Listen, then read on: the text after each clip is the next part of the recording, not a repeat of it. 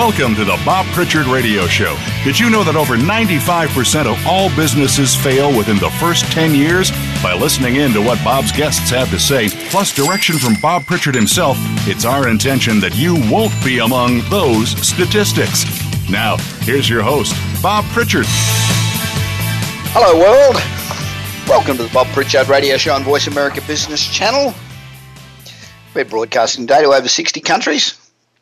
And we're broadcasting from Hollywood Boulevard in Los Angeles, which is in the middle of the third most important center in the world for entrepreneurs, startups, angels, VCs, and incubators. Here it's called Silicon Beach, and we're third in the world after Silicon Valley and Tel Aviv. And this is the part of the world where technology and entertainment intersect. And before I start, I want to thank you for making us the number one business radio show in the world for entrepreneurs. I really appreciate that. A lot of amazing things came to my attention this week. It was just a great week for information. The first was the Tomorrow Show. I don't know whether anybody's seen it yet, but it's hosted by an extraordinary young guy named Gray Bright. Not only is Gray a technology whiz, he's a dynamic presenter. He's young, he's good looking, he's got everything going for him, this bloke. I hate him. But watch this guy. He's set for a fantastic career. Not that he hasn't already had one, but he's very cool. So keep your eyes open for the Tomorrow Show with Gray Bright. This week I also heard about the first ever smartphone 3D printer, where you put the printing apparatus on top of your smartphone, and the portable and multi-material printer replicates the design on your smartphone and just builds it above your phone. The most amazing thing about this 3D smartphone printer is that it's priced at just $99, and it's amazingly accurate. How incredible is that? I also heard about Philips Hue light bulbs, which are creating a new era in home lighting, both in the way we think about and the way we experience lighting in our homes. The lights operate through a bridge that you plug into your home Wi-Fi, I guess into the router, and the lighting changes depending on the storyline in the movie you're watching or the music you're listening to. So if somebody's being murdered, I guess the whole room goes red, and if it's somebody peacefully lying down enjoying a spa or a massage, it's a nice soft blue. It's a lovely idea. I think you might go nuts after a bit. But another extraordinary product I saw during the week enables you to watch a television program, say Star Trek, and you're watching a spaceship comes on, and you think, hey, that's cool, I wouldn't mind that. Well, you then just click on that spaceship and print it on your home 3D printer. So no more going and standing at lines at Toys R Us, paying a fortune for merchandise. You just print the bloody thing straight off your TV. How cool is that? I thought that was brilliant. This was also a huge week in retail that's going to be remembered forever. It's the week that retail was transformed. Elon Musk released the new Model 3 Tesla with no advertising, just a teaser campaign to watch the unveiling of the car, and within 48 hours, sales had passed $12 billion. $12 billion. There's no car going to be available for 18 months, so 250,000 people bought a car, sight unseen, no cars available, and Musk generated $250 million in cash to use in the next 18 months. Wow. The future for electric cars looks extremely bright indeed. I remember just 3 or 4 years ago speaking to people and all saying, electric cars, never bloody work. They're an oddity. You'll get the odd few here and there. Really? I think cars that just stick that smelly liquid shit in, days are numbered. Now, almost every business at one stage or another, particularly if you're a startup or you're an early stage business, require investment. So when you sit down to put together an investment document or an investment deck, I guess the first question that comes to your mind is, I wonder what investors are looking for, and I need that so that I can come up with the right proposal. And then you really think, I guess what they want most important is a return on their investment. But that's the outcome. So talking about that's really not going to help you put your pitch together. And every investor has their own criteria. But there are a few elements that most investors share. By understanding at least some of these, you could well be better prepared to make a deal more attractive. It might also explain why you might get some reactions from investors that you didn't expect. So the first place to start is to make sure that the type of investment you're after aligns with the type of investment that the investor typically makes. Now, some investors only invest in apps, others only in healthcare, some in real estate. So you need to do your homework so that you know what they're interested in to determine, first of all, whether you should pitch them at all, and secondly, how to make your deal more attractive. It may also help you to think through what you're actually offering. So when you're starting to do your research, you should look for investors that are reasonably close geographically. Research shows that most investors don't want to invest too far from home. And I think 100 miles, most investors invest within 100 miles of their homes. So you should also ensure they have a history of investing in deals within your industry. I mean, some guy that only invests in abattoirs, you're not going to pitch him a deal for a new water purifier, probably. You also should look at what stage of a company's evolution do they normally invest. Are they going to invest startup stage, or do they want something that's a bit more mature? And so the more you're in line with this sort of criteria, the more likely you'll get a warm reception for investors looking for your type of deal. The next point you should consider is the size of their fund. You know, if you go to a fund, if you're looking for $1 million and you go to a fund that's a $56 billion fund, you know, they need big returns. They can't fiddle around with $1 million. They need big returns, irrespective of how successful you think it might be. So all other things being equal, targeting a large potential market is the way to get investors excited. Like, this is a product that every household needs and will buy, and then have research to back that up. Because a huge market means preferably huge sales and a larger potential profit. And the next thing they're going to consider is your position in the market as it relates to new or existing competition. I mean, if you've got a stack of competition that's all doing a similar sort of thing, then they're probably not going to be that interested. They want to know that you've got some sort of sustainable advantage that your competitors are not going to be able to overcome very easily. It's difficult. Maybe you have a unique relationship in your industry that allow you to make deals with partners that no one else can match. Maybe you've got a unique patent on a new product that can secure your position as market leader for some time.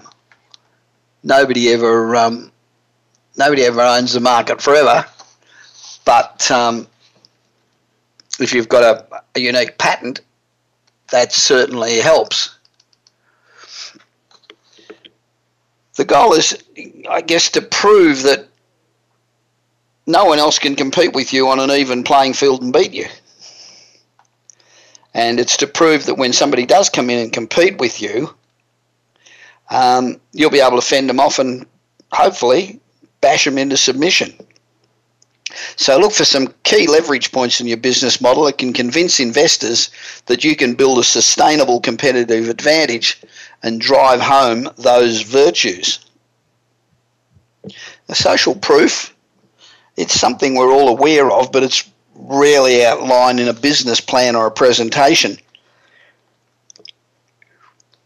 So I guess to put it simply, social proof is just clear evidence that others believe in your vision as much as you do and will testify to the merits of your ideas. You can go out and do a survey, ask 100, 200, 500 people, or you can speak to people in the trade, get a bunch of advisors that are well respected in your field who all say, wow, this is great, because investors like to listen to experts. And if you've got an expert, somebody that's recognised, who says this is a bloody great idea and really should take off, then you're on your way.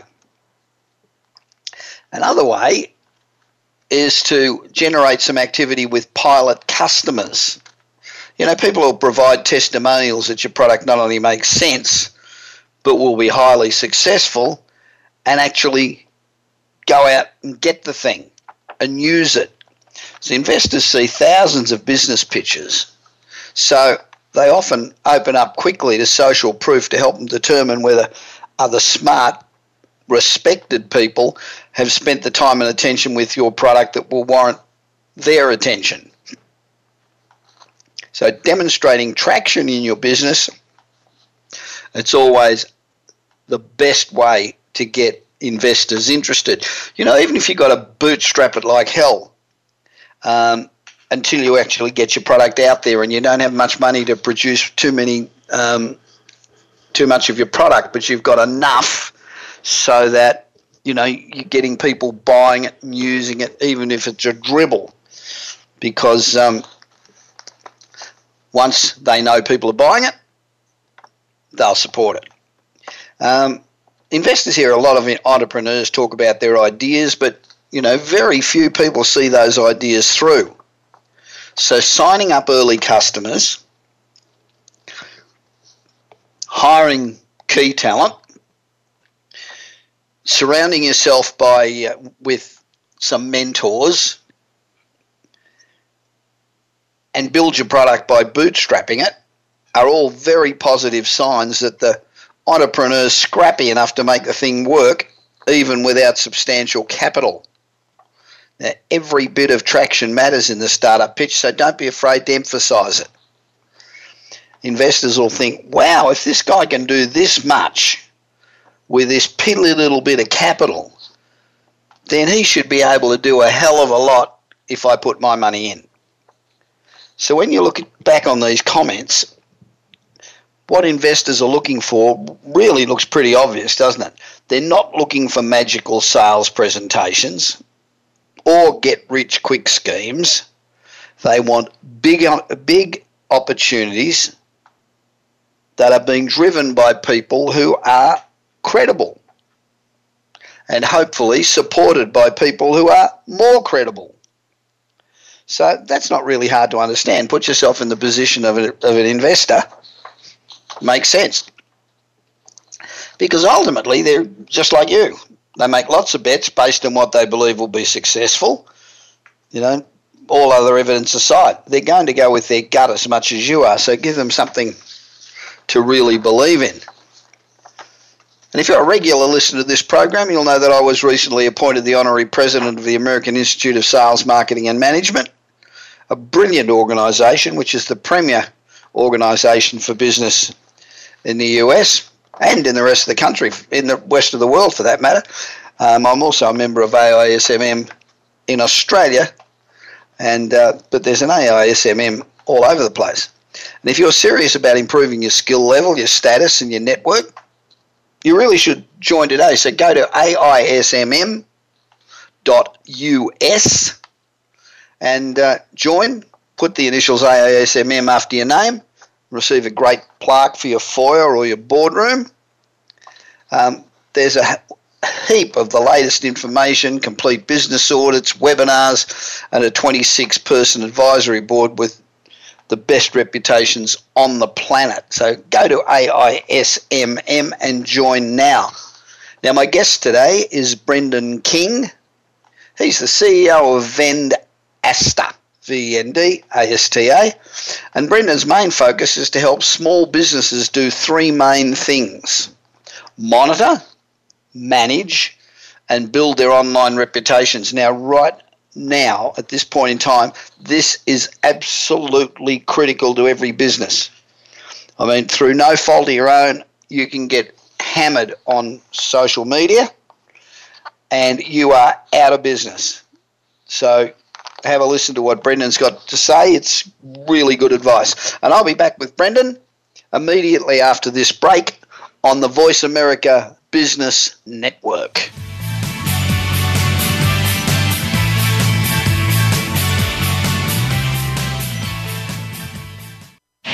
Do you want your business to achieve results you never thought possible?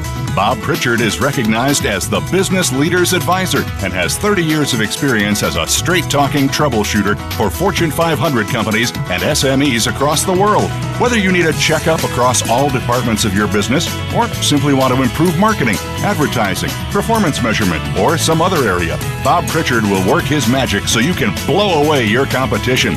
Bob Pritchard is also one of the most in-demand speakers in the world.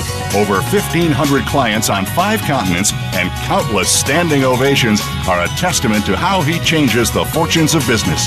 Pick up Bob's new book, Kick-Ass Business and Marketing Secrets, at your nearest bookstore, or visit Bob's website at www.bobpritchard.com. Remember, if you want to be successful, call Bob Pritchard now. Worldwide phone numbers and more information can be found at bobpritchard.com.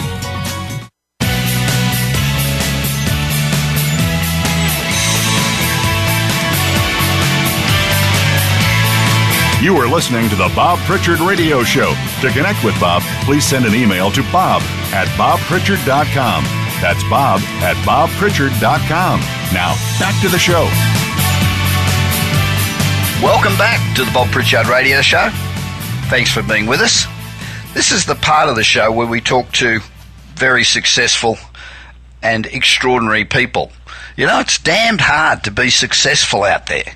So I've got great admiration for people who are, and people that are making a difference.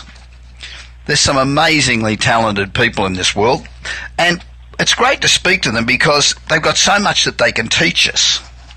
My aim when I'm talking to them is to try and find out what it is that makes them tick, what makes them great, what characteristics do they have that we can learn from. Now, a company's online reputation can make or break a business. Now, I've had some experience with online reputation. I had a group that set out to try and besmirch me, and it's a hard thing to tackle. So just as your profit margins are critical, what people say about your company online can be of great importance to your survival. You know, a negative comment can get echoed around the world in seconds, and it doesn't have to be accurate, doesn't have to be true, just has to be out there. And negative reviews are often on websites that rank high in search engines. And as I mentioned, whether it's true or not, these negative search results jeopardize your company's online reputation. And I must admit, I get online and look up a company, and if it's got a few bad reviews, I'm very hesitant to do business with them. And I know that's very shallow because you don't know whether it's right or not. Today's guest, Brendan King, he's the CEO of VendAsta, VendAsta, and Brendan's main focus is to help small businesses to do three main things: monitor, manage, and build their online reputations. Reputation management is more than just monitoring what customers are saying about you in reviews or social media or any other online source. It's about managing that information and building your digital presence to strengthen your brand. So this is a subject that's really important to all of us, and anybody that's in business, and even socially. I mean, bad reviews socially could probably ruin your sex reputation for a start. So I'm really interested to hear what Brendan has to say. Hi, Brendan. Welcome to the Bob Pritchard Radio Show. Thanks, Bob. Great to be here. So you're up in Canada, and you're not, well, you're cold, but you're not quite freezing to death or buried under 7 foot of snow yet. Well, I'm just watching a little bit of snow falling out my window right now. This is early in the season, so it's still at the stage where it's pretty. Yes, it's still exciting. Just after a couple shovels, it won't be so exciting anymore. That's right. Now, you talk about how small and medium-sized businesses can create a 10 times digital revenue change. What does that mean? Well, I think, what I would say is that small businesses have always, and things haven't really changed as much as people think they have. It's just it's where the consumer are that's changed. So, I had been in business myself back in the retail business from 89 to 99 in the computer retail industry. Right. And, back then, reputation spread rather slowly. It was word of mouth, and it was what you did in your store. And so folks would come to see and buy computers, and the way you treated them and how you run your business really built up your reputation slowly over time. Right. Today, reputation spreads a lot quicker. It's like a viral disease. Remember that movie Outbreak? How fast is what's the rate of spread? How fast can it spread? Well, that's what reputation has become. The whole sort of premise about your brand or your reputation has changed. It used to be that you could control it more. What you would say in your media, the way you portray yourselves, the way you treat your customers. But today, fortunately or unfortunately, as you talked about in your introduction, it's a lot about your brand really becomes what your customers say it is. Yeah. And and sometimes people have an extraordinarily loud and voice, even though they online, even though they wouldn't in the real offline world. So the way that people buy has changed. It used to be that we'd spend all that money advertising in the newspaper and the yellow pages or radio and TV. And the moment of truth came when people came into the store and the cash register rang, and you knew that the advertising was working from that. And they used to call that the moment of truth on advertising. And now it's changed, and Google's really introduced what they call the zero moment of truth. And that's people, they hear your advertising, what do? If sort of a want is instilled, whatever it is you're advertising a car, and I would like a car, and they go and they search online. Maybe they come directly to your location, but more likely they look for that particular item or auto dealers. Yep. And two things have to happen. One, they have to find you, and then once they find you, they look for what are people saying about you? What's your reputation? Yeah. And so that sort of becomes the zero moment of truth. And when they come now to your establishment, whether it's a restaurant or to buy goods, they've already made up their mind likely that they're going to deal with you. So, the first moment of truth, the in-store experience is what happens. And then when they leave the store, they have what we call the second moment of truth. They've eaten at your restaurant or they're using the computer they bought or whatever it might be, and now they're going to talk about that online socially. They're going to post it on Facebook and Twitter and Foursquare and Google Plus, and and that becomes somebody else's. So we call that the second moment of truth, and that becomes somebody else's first moment of truth. So really, we focus in on a business. How can they make this digital change? They need to make sure that they're found online, because everyone's got a phone with them today, and that's where they look. Yep. And that when they're found, that their reputation is good. We call it, the virtual digital doorway or virtual doorway, but really, it's the new way that people find you and learn about you online. Yeah, I think it's one of the big differences between now and yesterday is that if a word spread about something that you did that is negative, then it would peter out pretty quickly and not go very far. Today, it's up there online and it's there forever. So it doesn't go away. So somebody who No, and we often say, people say, should we respond to these reviews because we're just going to lend credence to someone, if it's a false thing. I would say that you don't respond to the review necessarily for that particular person, although I think you should. I think but you should that's not too. why, as a business owner, you respond. You respond for the next 100,000 people that are going to see that. Yeah, I agree. So And somebody who's not born yet can look you up in 15 years and find a negative review. That's pretty sad. Yeah, for sure. So, and it's damned hard. You know, I guess the other approach is not only answering it, but trying to remove it. And that is damn near impossible. You know, it's really... Yeah, even if it's false, Yeah. you know, even if they're just spurless comments. I mean, you know, I've found with bad reviews of any kind, there's usually three reasons they happen. You know, one is there was, you know, that there was that you did something wrong. You screwed that up. Happens from time to time. A business owner makes a mistake; they screw up.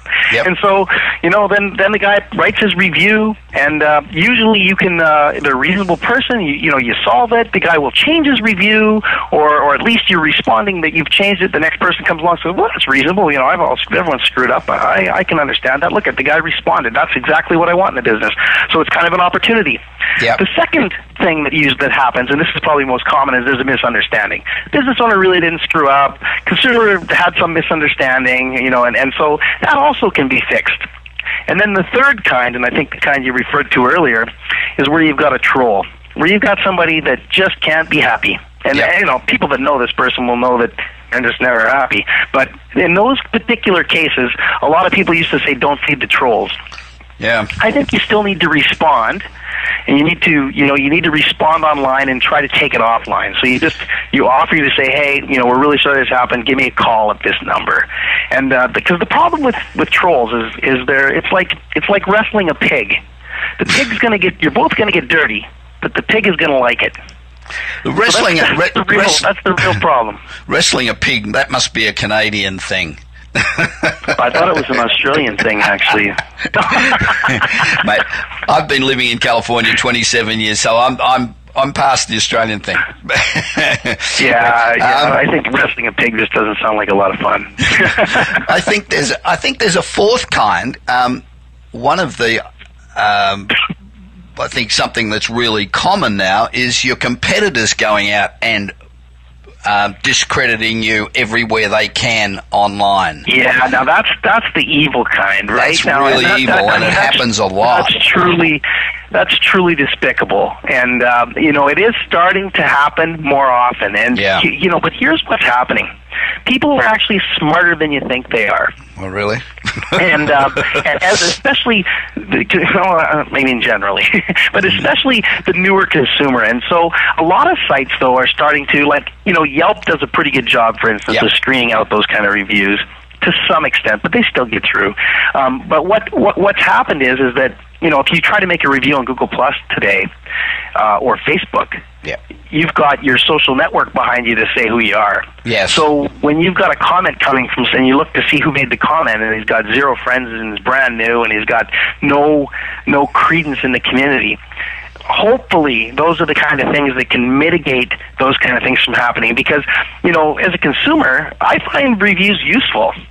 You know, I do too. If I wanted to get especially for things like plumbers, right?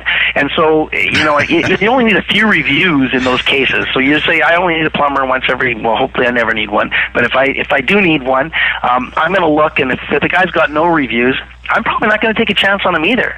If the guy's got bad reviews, probably not. But if he's got reviews that I can look through and say, you know, and read a couple and say, you know what, that sounds reasonable.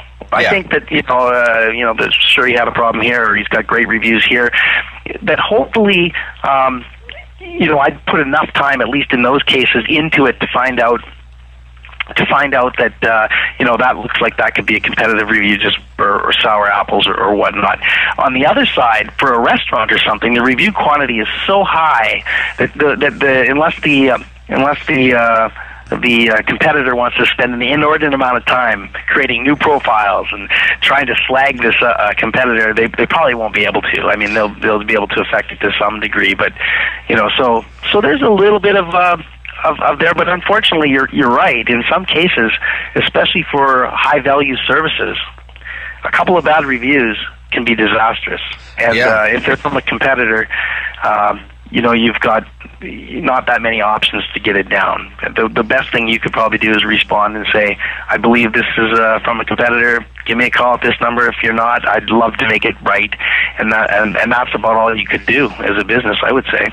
Yeah, and people are loyal to companies that fess up and repair whatever's the problem. They become more loyal and they become advocates, and it works for you.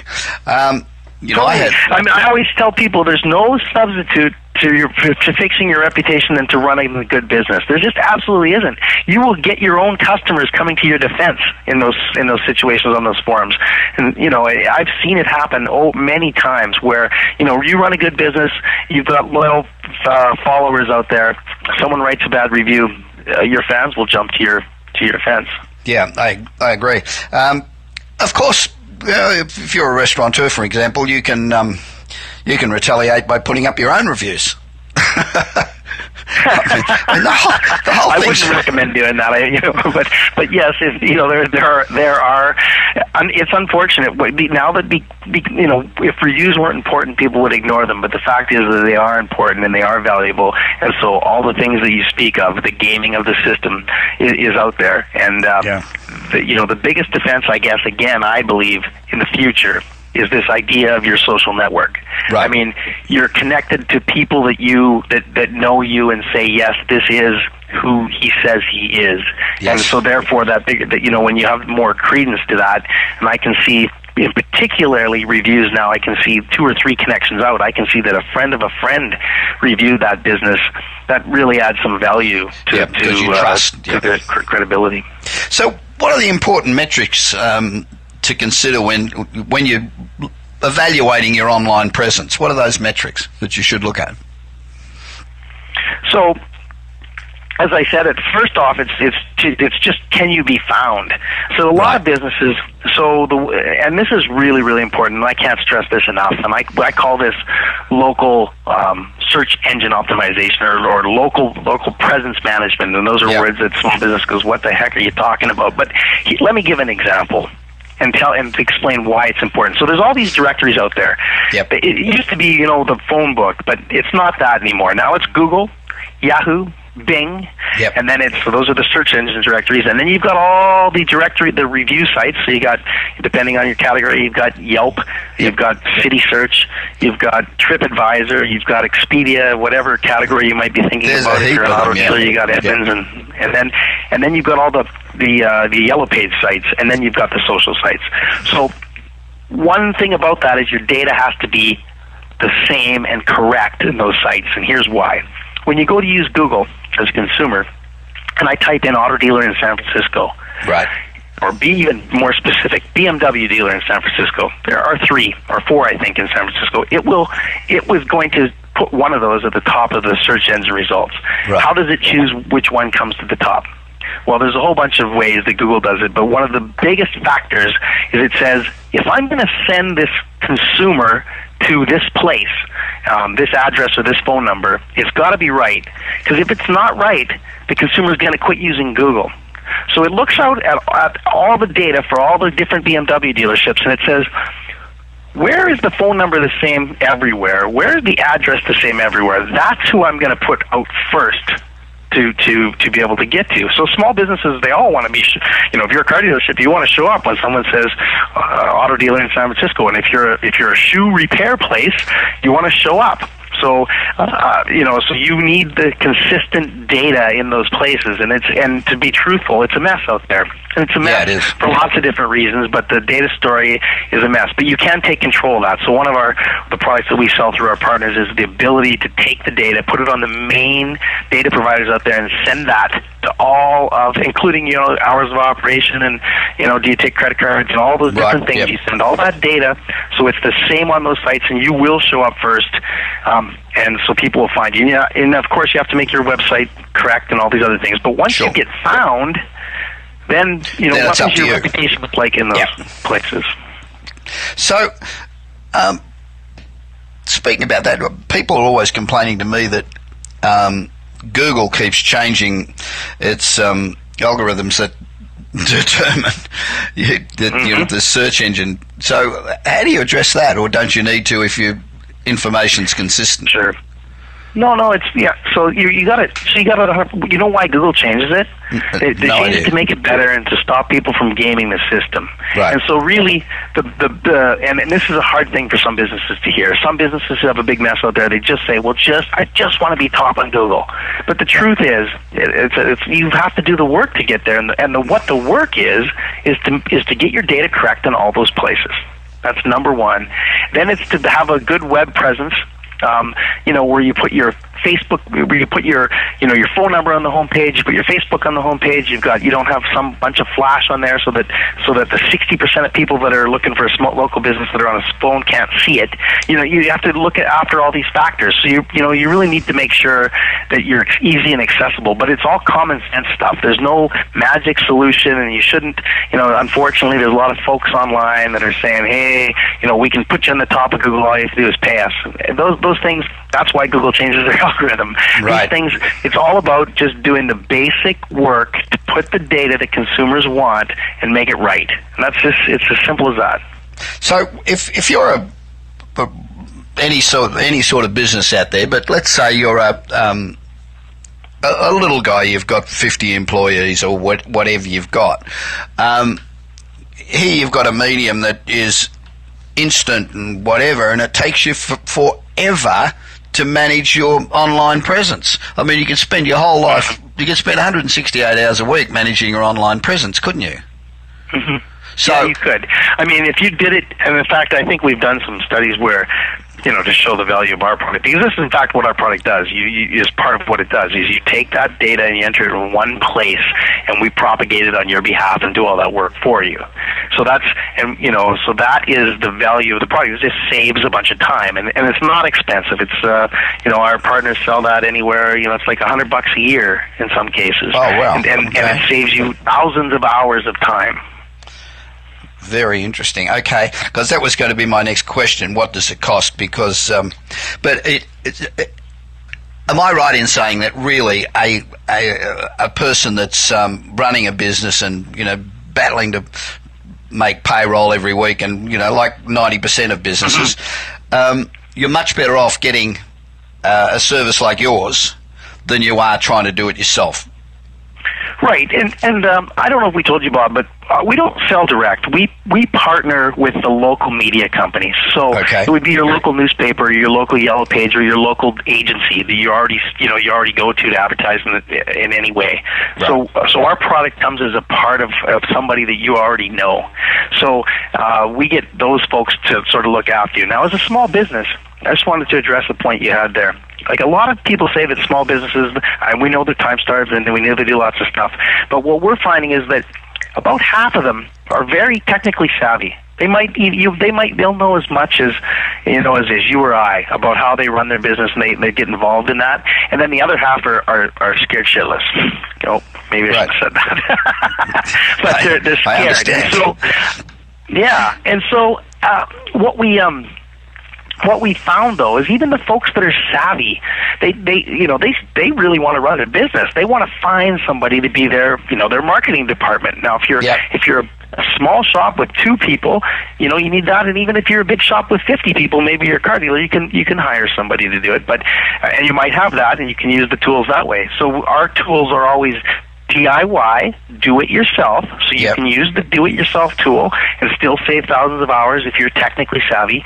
Or if you say, look, I just want someone to do this for me, that's where our partner comes in, and they can do the work, of course, for a fee. They can do that back-end work on behalf of the small business, but usually it's somebody who the business is already comfortable with, they trust, they're working with, and they can have them take care of them. So how does one go about, somebody's out there saying, geez, that, like me right now, saying, geez, that sounds like a really good idea. How do I get the service? How do I get your service? That's the hard part about being in my place. We call it being a white label or a white label platform. Is I would have to find, I'd tell you, depending where you were, who is in your area. So we partner through McClatchy. So any McClatchy newspaper, a Hearst newspaper, a Gannett newspaper, and then there would be any multitude of agencies where you might be able to go to get that product. I'll tell you what's interesting about that. So radio, TV. What's interesting about what you've just said is that newspapers, radio, and TV. I thought all of those mediums were somewhere between feeling very ill and extinct. Aren't they? Yeah, well, okay, let's go down the Yellow Pages are close to extinct and very ill. Whereas, the newspapers are hurting. Radio and TV are doing quite well. But in general, all of these folks, realize that where consumers are is changing. Yeah, sure is. And that's really what it's all about. And so when I say an agency, most of these guys, I would tell you that of a Yellow Page company now, they've rebranded their names and changed them a bit, but almost 50% of their revenue now comes from digital products. Sure, so they don't like to think of themselves, and I shouldn't even use the term Yellow Pages. And newspapers are trending that way too. They want, they as the smaller, like if you're a bike repair shop, you really can't afford to put a quarter-page ad in the newspaper anymore. No. And you really you never could, really. You just can't.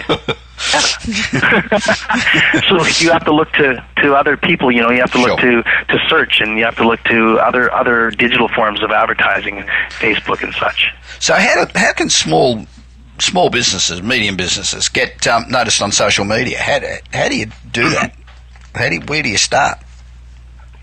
Well, that is the problem, right? So that, like I said, some of them, you can research, and you can put a bunch of time in, and you can do that, or you can go to the people you've traditionally advertised with, and likely if you're a small business, they're calling on you all the time. I think it was unbelievable to me how many calls these businesses are getting. Yeah. This is why we've chosen to partner with local companies you can trust. Because if someone calls you up over on the phone and says, I can fix it and make you on the first page, I can do all these wonderful promises for you, you don't know who they are. And many times, there's good companies and bad companies, and many times it's disappointing. So what we've chosen to do is to say, we have what we believe is a great solution. So we've said, we're going to go out to the trusted people out there. We're going to find people that want to really, truly help small, medium businesses. We're going to put our product set in their hands, and hopefully make that work. So what I would say to a business today is to go to the people you already buy advertising from and say, what do you have in digital, and what do you think of it, and what would you suggest? And so that most of the time will be a good experience.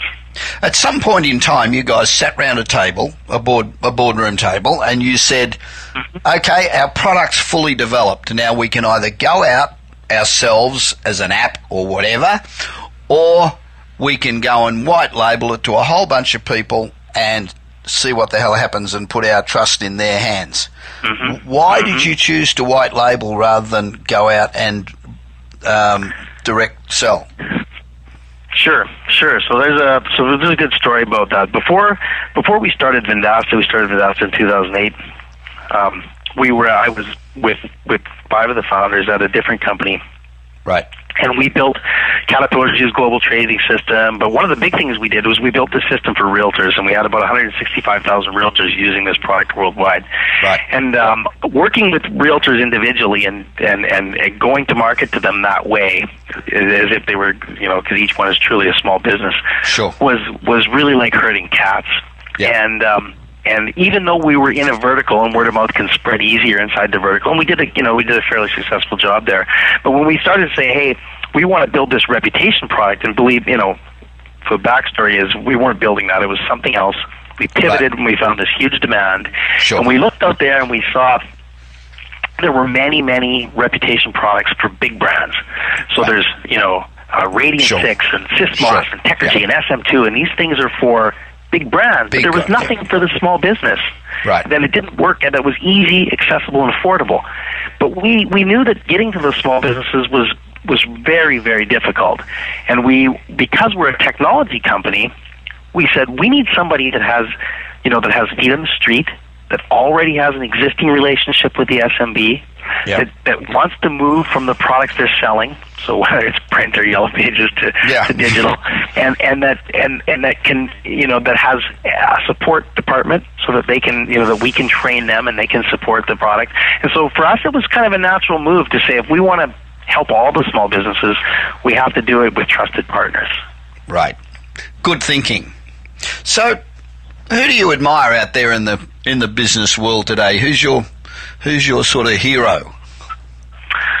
Oh man, every time I read a new book, I get a new hero. But I just read Peter Thiel's book, 0 to 1, and it's pretty darn good. So if anyone's listening to that, I would definitely have a peek at that book. He's a bit of a contrarian, but in terms of business, I'm assuming you meant business as a hero. Yes, sorry. That would be where I would. I'm pretty impressed with his thinking and what he's done. So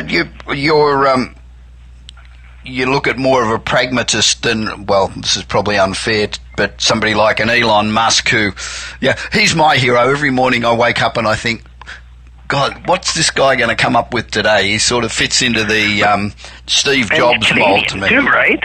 Eh?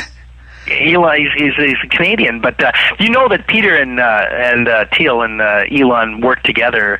They're part of the PayPal mafia, right? That's right. That's right. Of course, of course they would. He had a different payment system, and Elon started one called, I think it was X something, and Peter had PayPal, and they joined.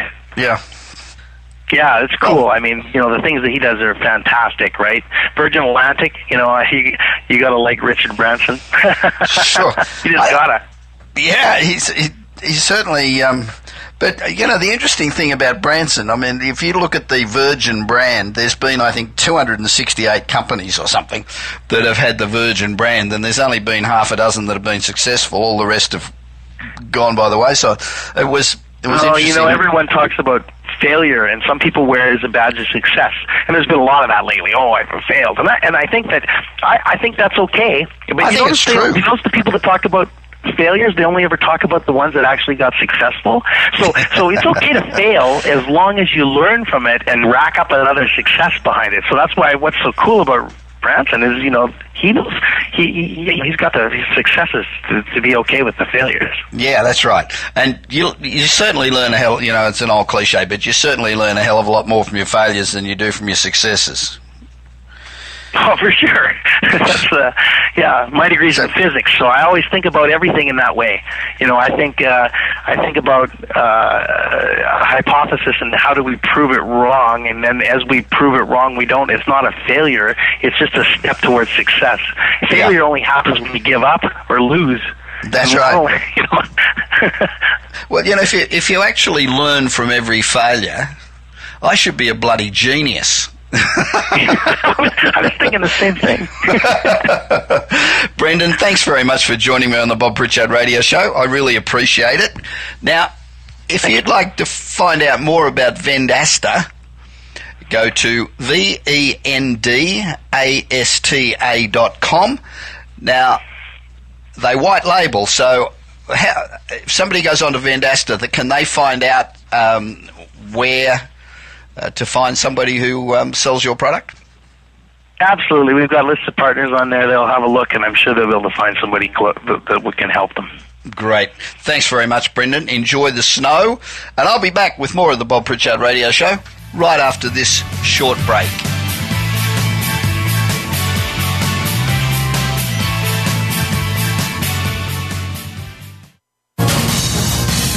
Voice America Business Network, the bottom line in business.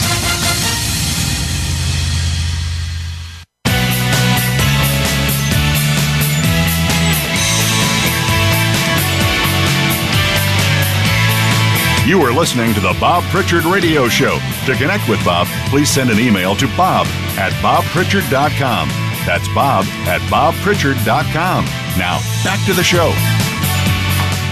Welcome back to the Bob Pritchard Straight Talking, absolutely no bullshit business radio show on the Voice America Business Channel, the #1 global business radio show for entrepreneurs, being broadcast from our new studio in Hollywood Boulevard in Los Angeles, where technology meets entertainment. Over the past 10 years, I've worked with startups and early stage companies to help entrepreneurs develop and run successful businesses.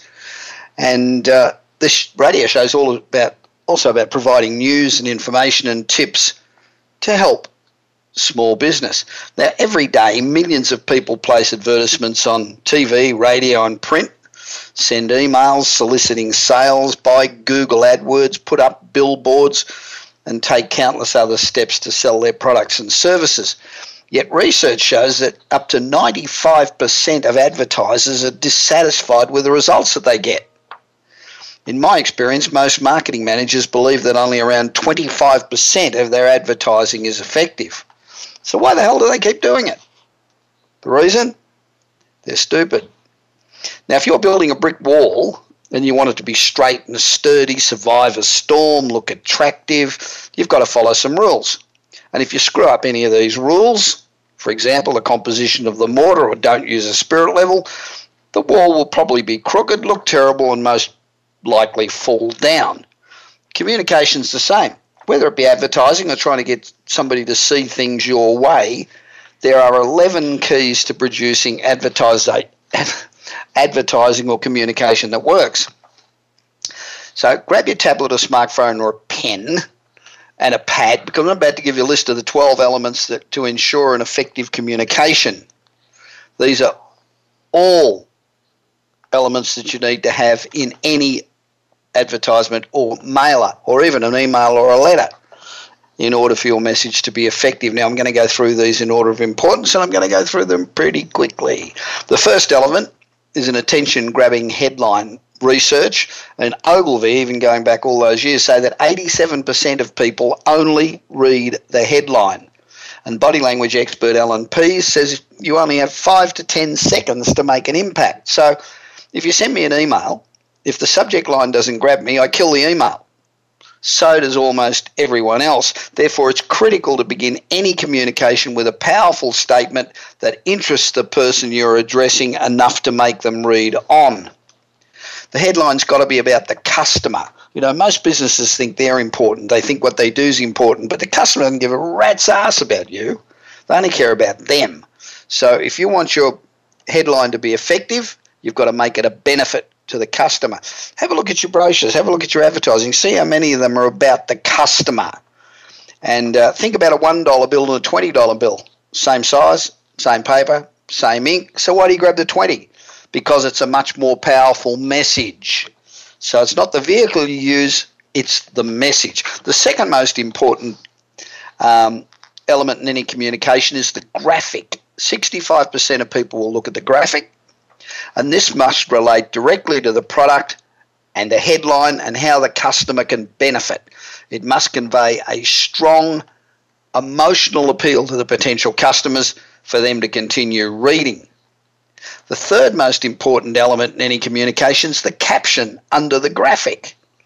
Once people look at the graphic, they'll look at the caption. And this caption is a perfect opportunity to reinforce the benefit of the sales pitch you are making. The fourth most important element in any communication is the consumer purchasing benefit. Now, your consumer purchasing benefit is the most powerful emotional reason that differentiates you from your competitors in the customer's subconscious mind. You must have a strong CPB. Think about the power of Coppertone CPB. Tan, don't burn. It says what you want and what you don't want in 3 words. It's fantastic. Wheaties says breakfast of champions. So you're going to feed your kid breakfast of the champions eat, you're going to serve them some other crap that nobody else wants. Disneyland's the happiest place on earth. That works for 44,000 people a day for the last 60 years. So you don't want your customers to make a decision based on their first reaction in their conscious mind. You want them to purchase in their subconscious mind. Now, the fifth most important element in any communication is to sell benefits. You only promote benefits. Nobody ever buys features. Which is more likely to attract you? A line saying, our hairdressing salon has 24 hairdressers. Or a line saying, in our salon we guarantee that you will not have to wait. You know, so they got 24 chairs. I don't give a rat's ass. I've only got one bum. So I don't need 24 chairs. What I need is they know that I'm not going to be kept waiting. And since emotion's the key driver of all our decisions and people only respond to benefits, the sixth most important element of any communication is to put an emotional hook into those benefits. Now, Pfizer did a very detailed study, and they're pretty good at selling people stuff. And they showed that maximum sales impact was made when 3 emotional benefits were included in the sales pitch. So once more than 3 emotional benefits were promoted, the messages became less effective. The 7th element that will strongly increase the response to communication is added value. This offer acts as a very strong purchase incentive. Added value attracts up to 46% more response. Now, this can be helpful information, a bonus product, invitation to an introductory program, something that's an unexpected benefit to the customer. Along the same lines, another element that will dramatically increase the likelihood of a positive response is a risk reversal. Risk reversal increases patronage and sales by up to 50%. This can be a money-back guarantee, match the competitors' prices, testimonials, and a bunch of other stuff. The 9th element required to increase the likelihood of a purchase or a decision in your favour is to have a clear call to action. And make that call to action as simple as possible. It's amazing how often in letters, advertisements, and in face-to-face sales, nobody asks the potential customer to make a decision or to do anything. And if you don't ask people to do something, they won't do anything. The 10th element that will greatly increase positive decisions in your favour is to apply the neuro-linguistic programming test.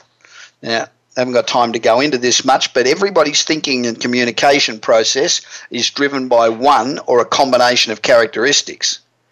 In simple terms, there are essentially 3 characteristics. There's auditory, kinesthetic, and visual. And they can be further broken down. But approximately 45% of the population are visual, 35% are kinesthetic, and 20% is auditory. This varies from culture to culture and country to country. And NLP is not voodoo. If you go to Barnes & Noble or Amazon, there are thousands of books on neuro-linguistic program. And the final element in creating a great effective communication message is to test. You need to prepare several variations and test them, modify them, and test them again until you come up with the most effective variation. So communication is not just about putting something together. It's carefully constructing the elements that produce results. Abraham Lincoln said, if I had 8 hours to cut down a tree, I'd spend 6 hours sharpening the axe. When you're preparing your advertising, how long does it take? Do you spend sharpening the axe? I hope you've enjoyed the show. Between now and next week, remember, if you're not really pushing the envelope, I mean really pushing the envelope, and if you're not living on the edge, you're just taking up far too much space. Piss off, let somebody else go through, because it's easier and it's much more rewarding to do the impossible than it is to do the ordinary. This is Bob Pritchard, and I look forward to your company again next week when I will again broadcast from our new studio on Hollywood Boulevard, sitting actually looking over Johnny Depp's house. And this is where technology meets entertainment. You've been listening to the Bob Pritchard Radio Show. Please join us again next Tuesday at 8 p.m. Eastern Time, 5 p.m. Pacific Time on the Voice America Business Channel. Until then, enjoy another week of success in your business and your life.